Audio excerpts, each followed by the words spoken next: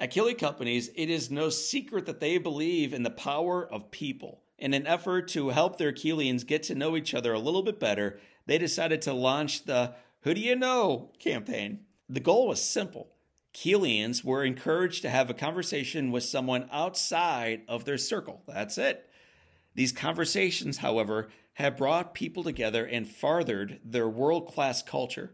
Shout out to the Keelians who have made an effort to have meaningful conversations with new friends. You can learn more about those conversations, about those amazing friends, by visiting them online at KeeleyCompanies.com. Welcome to the Live Inspired podcast with John O'Leary. John is the #1 national best-selling author of the book On Fire. He's a world-class inspirational speaker, and he's the host of the Live Inspired podcast. John interviews extraordinary individuals on their life story so that you can wake up from accidental living and more fully live your life story. Here's your host, John O'Leary. Well, hello, my friends, and welcome to the Live Inspired podcast with John O'Leary. There are numerous health and well-being challenges associated with isolation, cynicism, burnout, negativity, and divisiveness. And yet there is one surprising solution to each of those challenges. Are you ready for it? Well, Live Inspired community, here it is. Fun. Did you know that? It is actually having and choosing fun. That's right. Good old-fashioned fun, the kind you used to have when you were a kid. Having more fun, it turns out, improves your relationships, both professionally and personally. Fun, did you know this, makes you smarter. It reduces your stress. It allows us to not only more actively participate in physical activity, but to actually enjoy it while we're doing it. Fun can make you more energetic. It can make you more youthful. It makes you more attractive. How about that one, people? It elevates our culture, our retention, our impact, and our profitability professionally. There's just no reason not to choose to have a little bit more fun in our lives. And today's guest is going to remind us that fun is a resource available to each and every one of us almost any time, usually for free, yet most of us aren't having enough of it. As an organizational psychologist and behavioral scientist, Mike Rucker has critically evaluated modern approaches to happiness, and he's developed a science-backed and actionable source that reinforces the importance of seeking fun rather than happiness in our daily lives.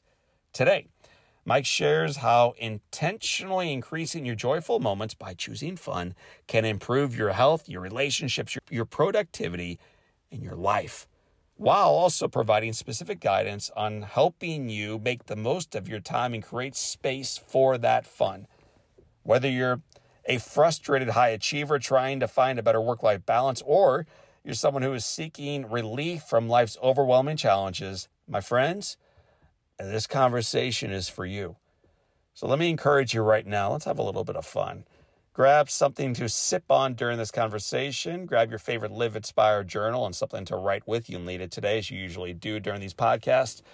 And get ready to buckle up, because we are going to have a little bit of fun with my friend and yours. His name, Dr. Mike Rucker. Mike, welcome to Live Inspired with John O'Leary. Thank you so much for having me, John.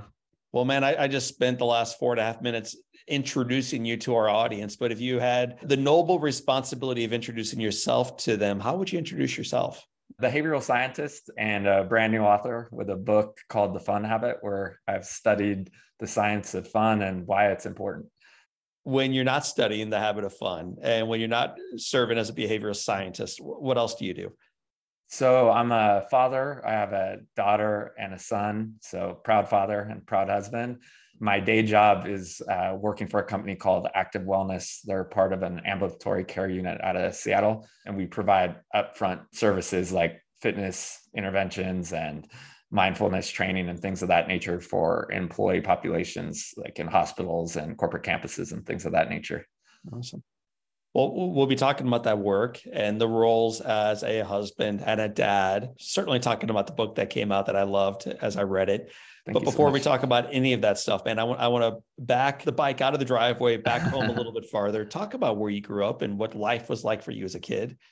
Yeah, so I grew up in Davis, California, and the product of two professors. So that, was challenging. They both put work in front of, sort of domestic life. They lived in this publisher parish environment. And so I don't fault them for that. But I think, it did make me sort of long for social connection and understand that I probably wanted to live life a little bit differently, not so focused on, one outcome, but kind of a tapestry of life. And so it was interesting. I haven't been asked that often, but yeah, it really shaped me. Davis is an amazing town. So I live in Greensboro, North Carolina now. Yeah. So I really have an affinity for college towns. If I could live anywhere, it'd either be Wilmington, North Carolina, or San Luis Obispo, California, just because, that vitality and that energy of the 20-something crowd, I think is infectious, right? You learned a little bit about parenting and professorship and other roles and responsibilities as a kid growing up in California. What was your interest? I was into biking around, and you and I talked before I recorded, baseball and walking the dog and playing outside. That's kind of my childhood. What were you into as a kid? Couple of things. I talk about it in the book, but Dave Scott, one of the first winners of the Ironman, was a local legend. So that got me into endurance sport. So primarily running for the most part, but then I did end up competing in a couple Ironmen later. And then to be quite honest, fast forward to living under the rule of two parents that were really busy working. I ended up emancipating at 17. And because of that, being a senior in high school with your own apartment, I also got into a lot of reckless behavior. That was a lot of fun, and luckily didn't get into too much trouble, but just really enjoyed social gatherings and things of that nature. And that kind of spilled into moving on to Chico State, and had a lot of fun there as well. Right now, my mother's about to turn the channel. So before you do, let me let you know this guy does have 5 advanced degrees. So the 17-year-old eventually threw away the Domino's pizza box and got his life in somewhat order for the degrees. You went to Chico State. What were you imagining you would do later on in life? So I've always been interested in entertainment and like creating in general. So I was shaped by the .com boom in Chico. I wanted to go into film and television. At that time, the first sort of digital format of editing had just been created. So we were all working off of just one computer. It was kind of wild. We were still creating, like if you had a radio show or a podcast, you were cutting it with tape, like literally splicing tape, not to date myself too much. So then I went to grad school for film school, and I was in entertainment for a while. Part of my bio is I swept the floors of Baywatch. That was my very first job. I was able to kind of move on from film and television into creating websites.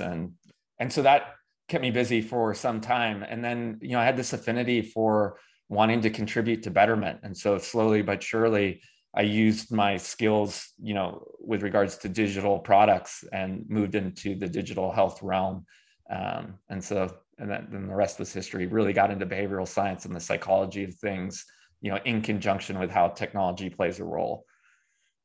Yeah, well, there's a word in front of psychology that is always used when describing you and others in this field that I look up to: positive psychology. So psychology, of course, is the study of typically things wrong, right, with people. And then positive psychology was a celebration of what's right and how to elevate that in the lives of others. So I think it's super cool you went into that. Tell me why you chose that path. So we talked a little bit about it before we hit play. I, through serendipity, got connected. I had a big entrepreneurial win, and then I had a business loss, and I was kind of, I needed some help. I needed some mentorship, and I got connected with an amazing gentleman by the name of Michael Gervais. And it was kind of through his mentorship that I found this community. I was connected with a gentleman by the name of Marty Seligman that had created a book called Authentic Happiness. Right. But to fill in the listeners that don't really know, you kind of alluded to it, but essentially up until about 2005, with the exception of this gentleman by the name of Csikszentmihalyi, who created a book called Flow. Flow was gaining some traction, but we weren't really talking about positive psych in the general vernacular. And so this movement, the International Positive Psychology Association, was created, and I became a charter member, again by just serendipity and invitation. And it was this movement to use the tools of psychology not to treat deficits and mental health, poor mental health, but how could we use the tools of psychology for betterment for folks that are living a fine life, but want some psychological tools to make themselves better. We call it flourishing, right? I really had a lot of fun with that, but what became problematic with part of my story and is in the fun habit is that I kind of went overboard. And we now know that, we call it toxic positivity now, right? But we now know that, especially here in the Western hemisphere, Western world, this over concern of happiness, like people that are, now have been kind of led to pursue happiness aggressively, that act is actually leading to a lot of detriment, unfortunately. And I certainly fell victim to that. The words you're using, flourishing or happiness, other words might include success or followers or money or fame or a million other words that describe achievement. Yeah. So you were pursuing this full tilt. Yeah. And not only pursuing it, but successfully accomplishing great things in every aspect of your life. Professionally, financially, marriage, everything's on the right track. 2 kids, life is perfect. You're finishing first in the races. Then 2014 and 15 ultimately click into 2016. And at that point, your life begins to change pretty dramatically and pretty profoundly. So there are a couple stories, but I'd like you to kind of slow play this a little bit. The first one, agonizing, but it's part of your story. Talk about your brother. Yeah, my younger brother, unfortunately, unexpectedly passed away from a pulmonary embolism. And that kind of really knocked me on my butt. I think, I'd been going through life really living joyfully, but really taking for granted how finite time was. And so that was a real wake-up call. But where that became problematic is that I still had these high, affinity needs for feeling quote unquote happy. And so I didn't take any time to really mourn his death. I was just like, okay, this sucks. Spent a couple of days, trying to gather my thoughts, got the funeral together, but then was still just trying to will myself to be happy. Like, hey, these things happen, good vibes only, et cetera, right? And paradoxically, the more I tried to chase happiness, the more miserable I was becoming. And so I feel like I have a high level of self-awareness. I figured out fairly quickly that something was going wrong, but I didn't know what it was. Around that same time, the professor I often cite is Dr. Iris Maus out of Cal, but there's been others after her. We're also researching how this aggressive pursuit of happiness, especially in the West, was causing a lot of poor mental hygiene to the point where it was leading to things like anxiety and clinical depression. And so it was a wake-up call, like, okay, not only was I an experiment and of one and falling into that category, clearly that if I had stayed on that path, poor things were going to happen with regards to mental health. But I was also left like, okay, well, if these things aren't working right now in my particular situation, because they're often helpful, but they weren't helpful at the time, what could I do? And that's what really started this journey of like, okay, if you're in a poor emotional state, but that's an appropriate response for that time, right, what can you do to kind of, start to rebuild a joyful life? And that, taking an action-oriented approach is, really the core thesis of the book. You were talking about one of the leaders and researchers that you celebrate and recognize as kind of guiding us forward in the West as we continue to choose this pathway that's leading to poor mental health. So rather than talking about your own example of that, talk about others. Like, what are the things we're currently doing that are helping cause our poor mental wellness? What seems to be the problem is when we identify happiness out in the horizon, but we're at point A and happiness is at point B, we really start to ruminate between the gap of where we're at and where we want to be, right? Where, generally happiness is where our feet are, but a lot of us are, sort of seeing happiness off in the distance. And what happens when you fall into that state is you start to identify slowly, and it can be subconsciously, so you don't even realize it. Like, oh, okay, day after day, I'm not where I want to be. I'm not this happy person, this ideal.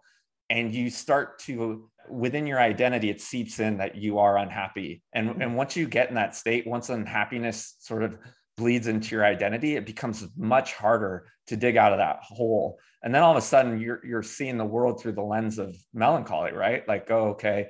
And then it gets more insidious after that, because then you're trying to find easy ways to displace that discomfort. And that's when you can fall victim to doom scrolling. That's when you sort of stop reaching out to others, right? Because you're like, well, life just isn't worth living.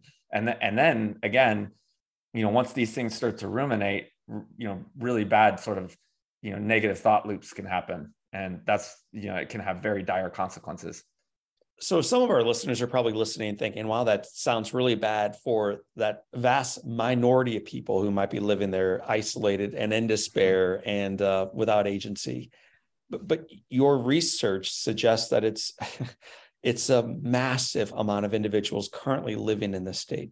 Yeah, I mean, there was just research that trended on LinkedIn at the beginning of 2023, so just a few weeks ago, that indicate that 1 out of 4 people are so burnt out, they don't even know how to enjoy life. So grab a population of any 4, it's likely that one person's life is so habituated with just being busy that they don't even know how to have fun anymore, right? Mm-hmm. So we're getting close to this being an epidemic.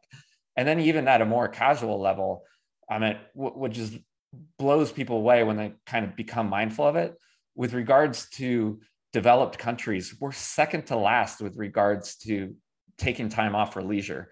So there's only one country below us that offers 9 days a week. So our average is, our companies are giving us 10 days a week. And again, that's, that puts us second to last in the developed world.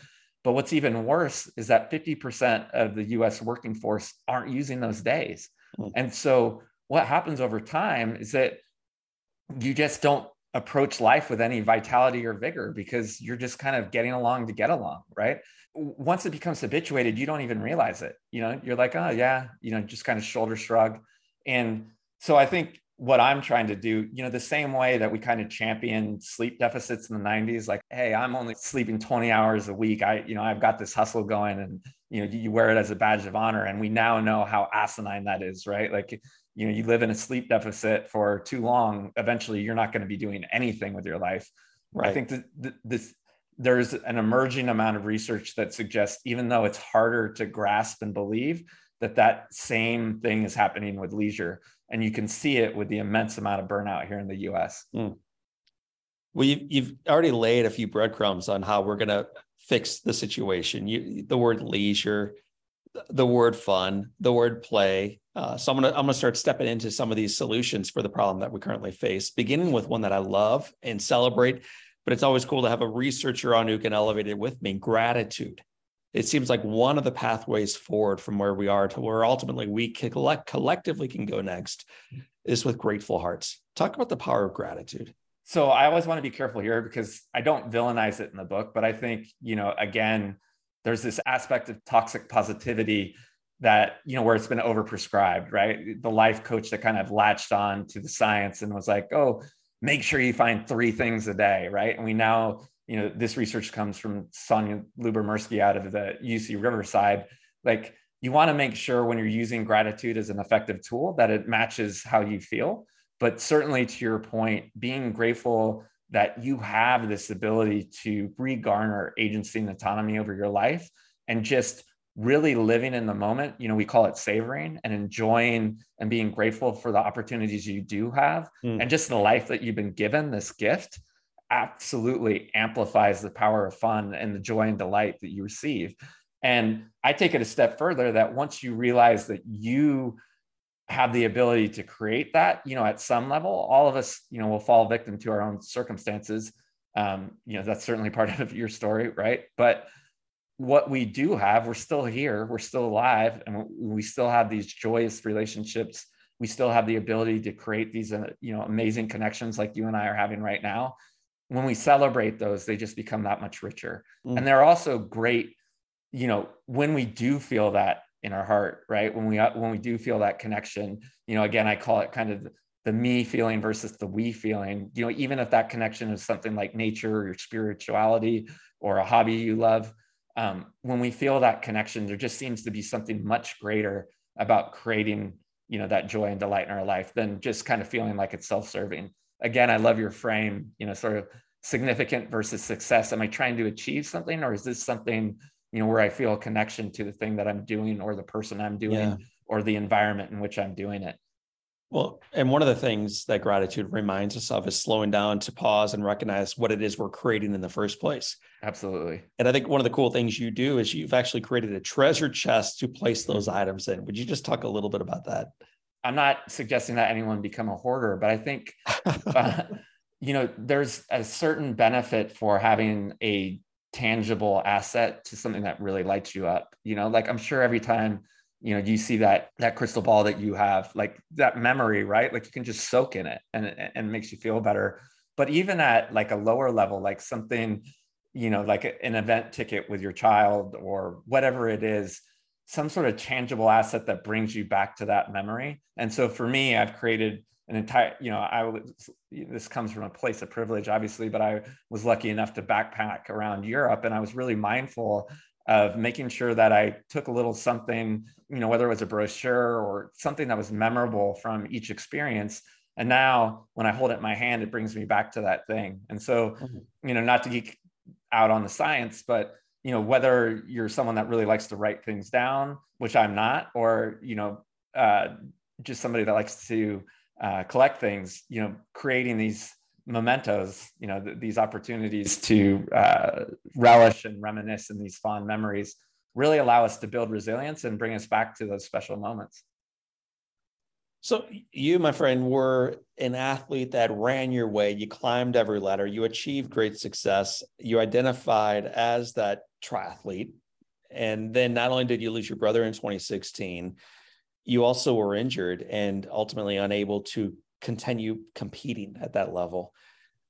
So the race in more way than one began to end. Talk about the power of surrendering or letting go or accepting or any frame that you want to utilize when you think about getting off that sprint treadmill and slowing down a little bit in life. You really do need to accept these changes in identity when they come up. And so what was problematic is I really did identify as a runner, right? I've always had sort of low level anxiety. I think I've used that effectively to help, because low level anxiety can be great energy. But my primary tool for mitigating that was running, and that was taken away from me. Not only that, but I loved identifying as a runner. Like, a lot of my social interaction was joining running clubs, wherever I happened to be and things like that. So you're exactly right. I mean, I couldn't overcome that pain and the ability to sort of move on until I accepted, like, you're going to need to reinvent yourself. And there are plenty of opportunities to do that. It took a little bit of time, but now I really enjoy cycling, especially enjoy my Peloton, because like every time I turn that thing on, it's a party in my room and I still get to engage in exercise. There are just so many stories where you lose the ability to really engage in something that you like, but that doesn't mean that there's an abundance of other things that you can find, once you take the time to mourn that loss. And so similar to how I tried to solve, this, the mourning of my brother, by, over aggressively using tools. If you need some time, please do take it, but also know there's an abundance of other things that are going to light you up. And all you've got to do is get curious and go find those. Well, you and I were talking offline, and certainly your research backs this up, that sometimes the more aggressively pursue the thing you think you want, like happiness or peace, the farther away you get from that thing you thought you wanted, like happiness or peace. So my first question is, why is that? And then secondly, how can fun help solve for that? I mean, to answer your question discreetly, I think it's really that, these things become an exercise in evaluation. And so they take you out of being able to experience them, right? And so happiness specifically, when we talk about it, especially in the Western context, because all of these are constructs, right? But as we know it here, we have to stop and sort of say, hey, are we happy? And happiness in that way becomes problematic because, one, there's sort of this evolutionary component to adapt to any level of happiness. So it's going to be fleeting anyways. And then especially if the bar is set where ultimately you're going to achieve a peak and there's nowhere else to go, then you set yourself to only fall down. Why I suggest fun as a better tool for this is, one, you can just go and have fun. It's an action orientation. It never ends. You can essentially build a life, as long as you're not evaluating how much fun you're having, of really just enjoying the time that you have here. There are going to be ups and downs, but really once you start to have that mindset of like, okay, I'm just going to be in it. And so, I have these tools to sort of make things more enjoyable. And I have the agency and autonomy to do that. But whatever happens, as long as I'm really enjoying my time, the people I'm with, and the environment I'm in, then I'm just going to be in that moment. It becomes, essentially an extension of a mindfulness practice, but one that makes you laugh, one that makes you smile, makes you look back at your day and go, wow, that was a day really well lived. And it pairs nicely with wanting to succeed. The last chapter in the book is how some of the most successful philanthropists use fun to be able to have the resilience to really do hard work. Because especially in that space, right, these really humongous rocks that we try to move, these big heady problems, we might only have one or two big successes in our lives. So if you wait around for those to happen and don't enjoy the journey, like that could be a really agonizing life just waiting around for that, right?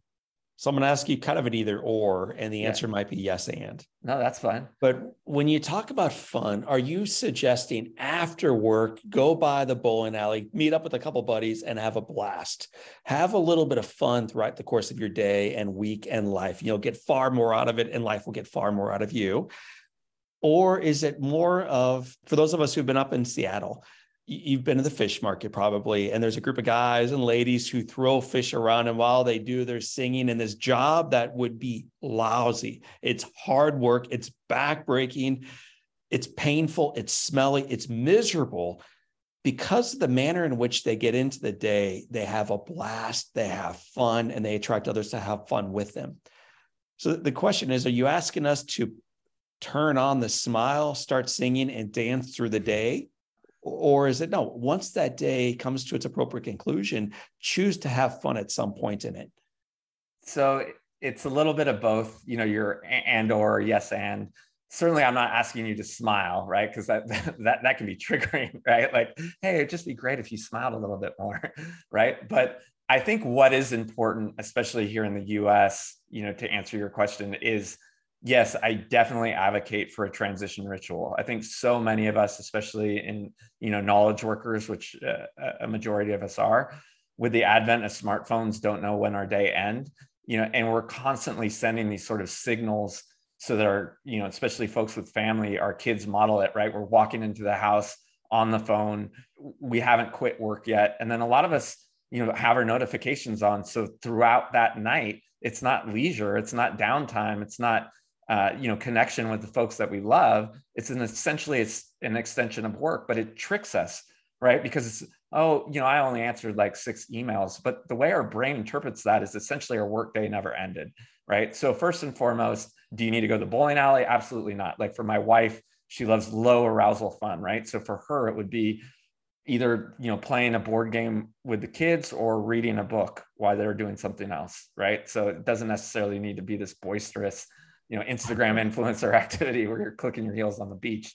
But there's this academic concept called the hedonic flexibility principle that we didn't know if we were going to get into, but I'm glad you said it, because I told you ahead of time, I'm not saying that word. Okay, I will butcher it. But real quick to unpack it for the listeners, this study comes out of MIT, Stanford, and Harvard, and it's got a big sample group. So really well-researched study, over 20,000 participants, I believe. And so what we know is that folks that do take a little bit time off the table for themselves and enjoy things outside of work show up and do much harder stuff, have the resilience to, really go into big problems, have the resilience to do harder stuff for much longer, tend to make better choices. The folks that are burnt out, so aren't necessarily, just aren't finding joy in life, tend to look for escapism. Those are the ones, and again, these are generalities, normal curves and things of that nature. So it might not apply to you, but as a general rule, these folks that aren't enjoying themselves find ways to sort of fake pleasure in ways that don't lead to betterment. Again, drinking, gambling, doom scrolling on social media, it runs the gambit. So having a transition from your working life to enjoying some of your life becomes extremely important. There are a lot of amazing sort of low-level tactics to enjoy your work too. And I think what you brought up is an amazing example. Like, if you have tasks at work that you don't really enjoy, what's the way to reframe them? One of the suggestions I make in the book is have fun approaching that as an anthropologist. Like, you take yourself out of it and go, okay, this is the job that needs to get done. how might I do it a little bit more joyfully? And oftentimes just that simple approach of like, there's just no other way to do that. Is that true? Because oftentimes it can be improved. One of the most important takeaways is, yes, make sure that you're enjoying your life, and then the second is, can work be enjoyable? Absolutely. So let's talk about enjoying life and seeing it as the profoundly beautiful adventure that it is. Not always perfect, not always easy, not always upward in a smooth line, but it is an awesome adventure. Savoring every moment. I don't think the idea is shocking to us that the more we savor the moment, the more the moment will mean to us in real time and as we look back on it. But what's your encouragement or ideas, practically speaking, around how we can savor more moments more effectively? I think just really being in it, right? So, there's some simple strategies, turning off your phone, really being empathetic to the people that you're with or the activity that you're doing, and really allowing yourself to immerse yourself in it.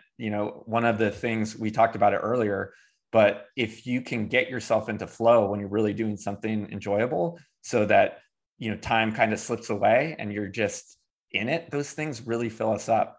Again, not to geek out on the science, there's this idea called wandering, and this comes from Matt Killingsworth and Dan Gilbert out of Harvard. And what we know is that when we just kind of mindlessly go through our activities, we don't feel like life's very fun, because we're just kind of getting along to get along. And so the ability to savor the things that we really do, it has a host of benefits, but the two that I feel are important are, one, you're really in the moment, right? You're really with the people that you are. Again, I think one of the really neat things about fun is it does connect you. It makes you feel like, we're part of something bigger than just ourselves. Our egos start to slip away. But the other thing is, when we're really savoring the moment, those are great pieces of data to understand what we want to do more, the people that we want to be with more. And so savoring does require you to have a sense of enjoyment. If you're in a level of discomfort, it's going to be hard to savor that moment, right? We create richer memories that builds resilience. This comes from Bronnie Ware. Most people are familiar with her work, the 5 Regrets of the Dying. And so when we're savoring those moments, they become encoded into our brains in a much richer way. We understand the detail. Again, we talked about having these tangible assets that bring us back, but when we encode those memories, we'll remember the smells, right? We'll remember, the touch of the people that we love. All that stuff becomes so important because those are the things that, will really allow us to be optimistic and create positivity and flourish in our older age, because we have all these rich memories that we've indexed over time, and savoring them helps us do that. So savoring them, I'm going to spend a moment on that. One of the things that I love to do at the end of a work day is, after coming home and after playing with the kids, shooting baskets, playing ping pong, all the things you do as a father, guardian. Eventually, my wife and I get a little one-on-one time, and we take a lap around the neighborhood. We did this last night. We made it in about 13 minutes. And as we wrapped up, we saw some little kids playing outside next door to us. And then it reminded me how long the walks used to be when I would walk around with my little kids. Like Beth and I can make it 12, 13 minutes around this big loop. Dude, it used to take us a couple hours. Every leaf we would pick up, every rock we would turn over, every caterpillar we would pick up and hold. Kids cherish their time. And the experience for them each time is a first-time experience. Every experience, for the most part, is new. But then it made me think about some of your other research, which is, why does time fly by as we get older? I mean, just 23 is going to fly by, and just wait until the following year. But when you're little, man, summertime feels like 11 years. Yeah. And Christmas break, it goes on for 3.5 months, and it takes forever. So what happens between the time when we're little people until the time when we're a little bit more advanced in life that seems to change the way we view space and time? Well, I'll use one big word, and that is heuristics. That essentially just means that as we get older, the information incoming for us to be able to just operate within our environment, right, is so much. We're drinking from the fire hose. So we need the ability to filter out information. Kids don't need that, right? So everything is this novel experience. And what you just described is the awe and wonder of kids understanding how their universe works, right? And we can still do that as adults, but we just forget because we take everything for granted. you had indicated that you want to know why that's important. And so this is, my simple approach to explaining this is that if you had 1,000 copies of the same magazine, would you keep all 1,000 copies in your garage? Let that take up space? Or would you go, I don't need the other 999, I only need this one? And our brain works the same way. Like we've habituated our behavior and we're just kind of doing the same thing week after week after week. Essentially, our brain only keeps one copy of that memory because that's all it needs. But where that becomes problematic is that if you've kind of just lived a routine life, especially one that isn't rich with detail, when you finally retire, and this happens a lot to folks, they look back and they just kind of go, oh yeah, I worked, or, oh yeah, I was a mom. Not to villainize either one of those things, but it does point to, if you want to encode sort of a rich tapestry of really neat things, because life is worth living, you need to do that deliberately. And so that requires a little bit of upfront planning, as not fun as that sounds, right? To make sure that you're inviting those types of opportunities to happen.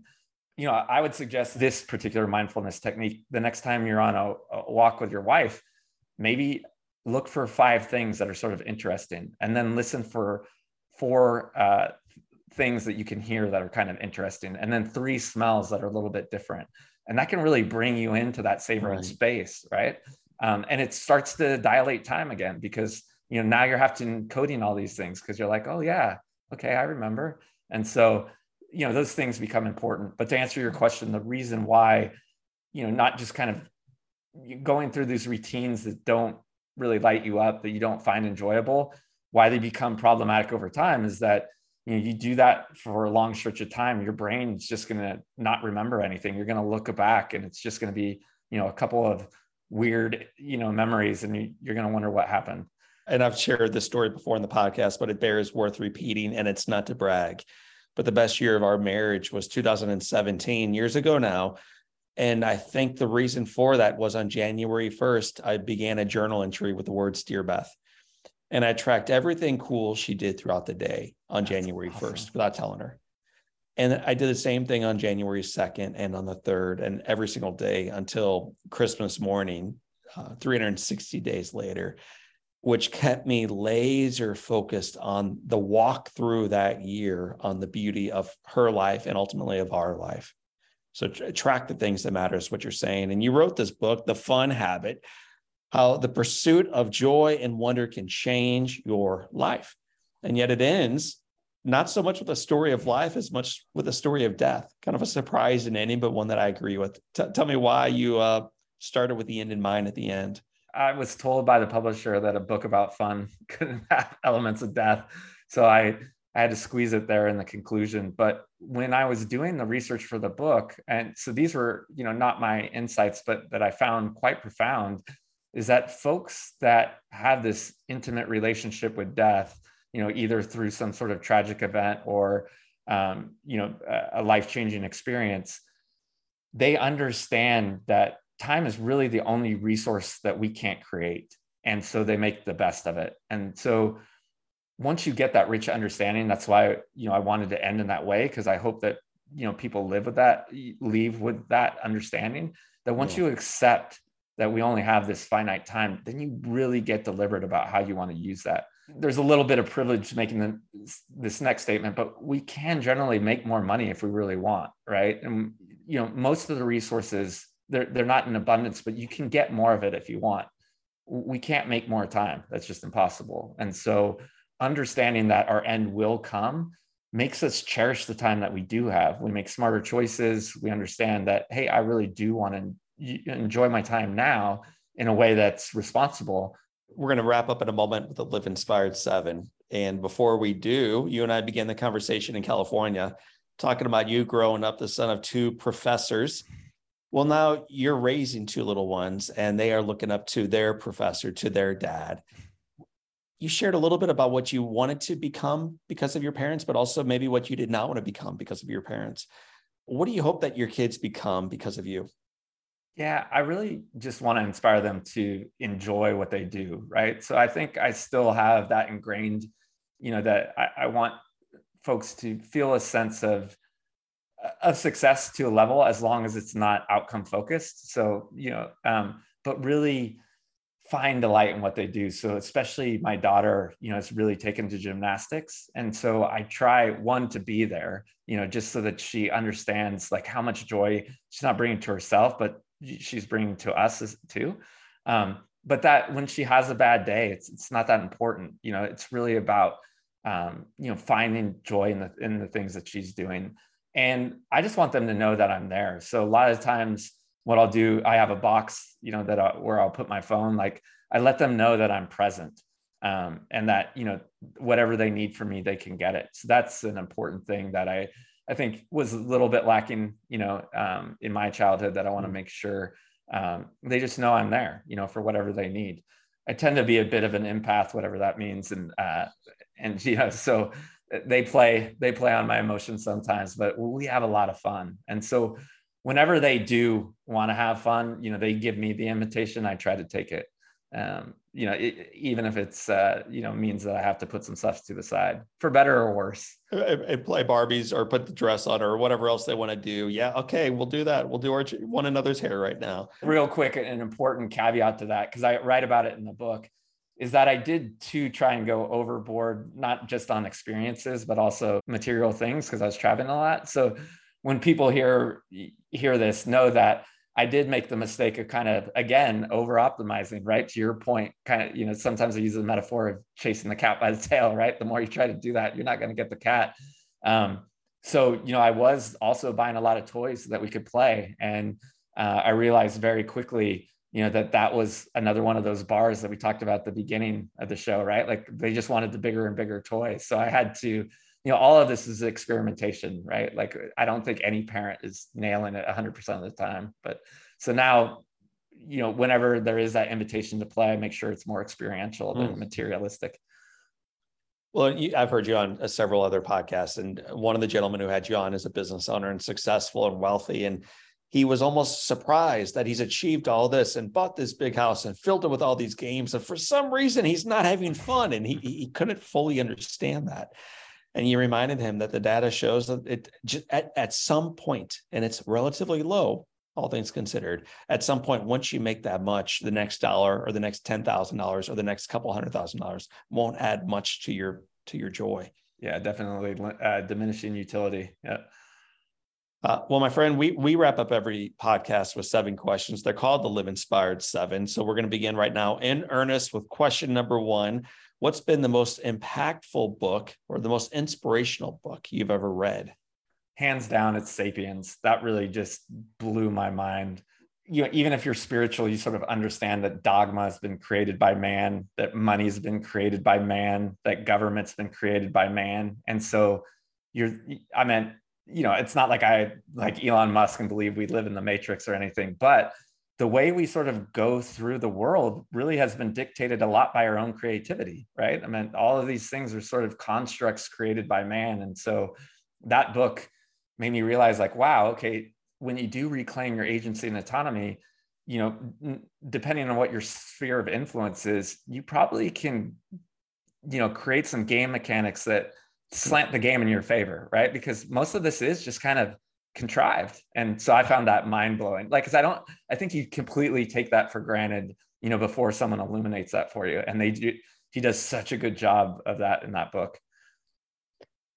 What's one positive characteristic or one trait that you possessed as a little kid growing up in California that you wish you exhibited as brilliantly today?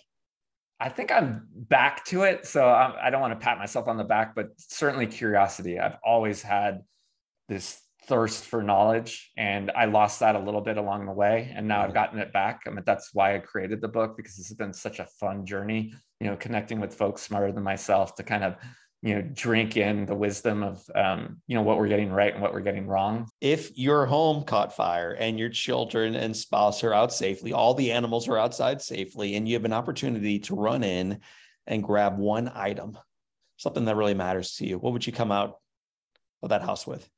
That treasure chest we talked about earlier. Awesome. I don't want to lose that. So it literally is like a little treasure chest. I didn't know if that was being metaphoric or actual. So you have a box of goodies in there. It's a big trunk. That's awesome. But it's got wheels, so I'd be able to get it out quick. If you could sit on a bench next to that treasure chest and have a long conversation with anyone, living or deceased, who would you like to be visiting with? So I have said this once before, but I think Alan Watts. I'm really aligned with a lot of his wisdom, although, I don't agree with him wholeheartedly. So it'd be really interesting to sort of say, hey, this is my ideology. What do you think I've gotten right? And then challenge him on some of the things I think he's gotten wrong. But yeah, definitely Alan Watts. What's the best advice that Alan Watts or your daughter or anyone else has ever given you? I think really being in the moment, right? I got that from Michael Gervais, who I've already, there's not any better advice than that, right? If you're not in that, then you're sort of out somewhere else and you're not connected to this amazing thing we call life. And so, be where your feet are would be the best piece of advice I've gotten. Then if you could go back in time a little bit to whisper some wisdom to yourself at age 20, what would you say? Slow down a little bit and figure out what happiness really means to you, in a deliberate way, not necessarily, the way that I did it in my 30s, but even though the advent of social media wasn't prevalent, in my 20s, I still really worried about the external interpretation of my own personality. So, it was built on trying to please others. And I think if I had understood the folly of that earlier, I would have matured faster. And so, I certainly ran into some problems trying to appease other people, not necessarily, circumventing kindness, because I think kindness is what, keeps us sane and all together, right? But I was trying to please other people, which became problematic. Dr. Mike Rucker, it has been said that all great people and authors and researchers and fathers and human beings, Sabians, can have their lives summed up in one sentence. How would you like yours to read? It's chaos. Be kind. Have fun. Dr. Mike Rucker lived in a chaotic, challenging time. He was kind, he had fun, and he showed the rest of us how we can do likewise in our lives. Mike, I want to thank you for being part of our Live Inspired podcast family, and I want to wish you all the best with the book, The Fun Habit. Thank you so much for having me. This is really it's been a great time. One of my favorite podcasts. Thank you so much, John. It's his first podcast. We wish him better luck on the second podcast, my friends. That is Dr. Mike Rucker. My name is John O'Leary. Today's your day. What a gift. Have fun and live inspired. Well, my friends, children are sponges.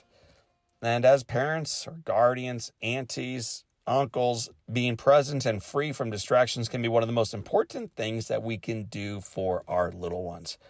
It's no wonder why I loved hearing that Mike purposefully puts his phone in a box to show his children that he is present with them when he comes home from work. He wants to be free of distractions because distractions, it turns out, keeps you from having fun. And when you don't have fun, it's hard to be fully present in the moment with those that you are with. Last year, I welcomed award-winning science journalist and screen life balance expert. Her name is Catherine Price. Some of you may remember that. She shared evidence-backed resources to help others design lives in which they control their technology rather than the other way around, with the ultimate goal of increasing happiness, productivity, creativity, health, and well-being. If you want to continue the conversation that we began today with Mike, let me encourage you to let your fingers do the walking right now to episode 470.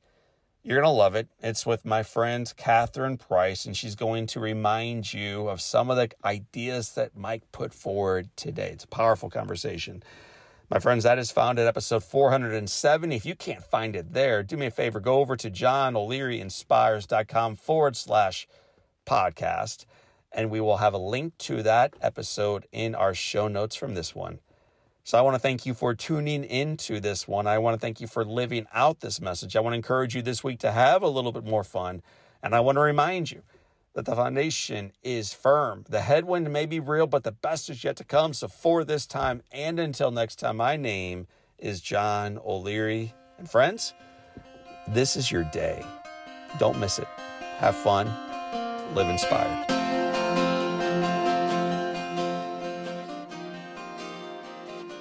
You know that Keeley Companies is all about fostering the world-class culture through their incredible cultural pillars. Well, it was time to add a seventh cultural pillar, Keeley Green. Guided by the mission to raise the sustainability standards by which they design, build, operate, and live, Keeley Green is dedicated to using a holistic approach to leave a positive impact on our environment, create a future that is sustainable for generations to come.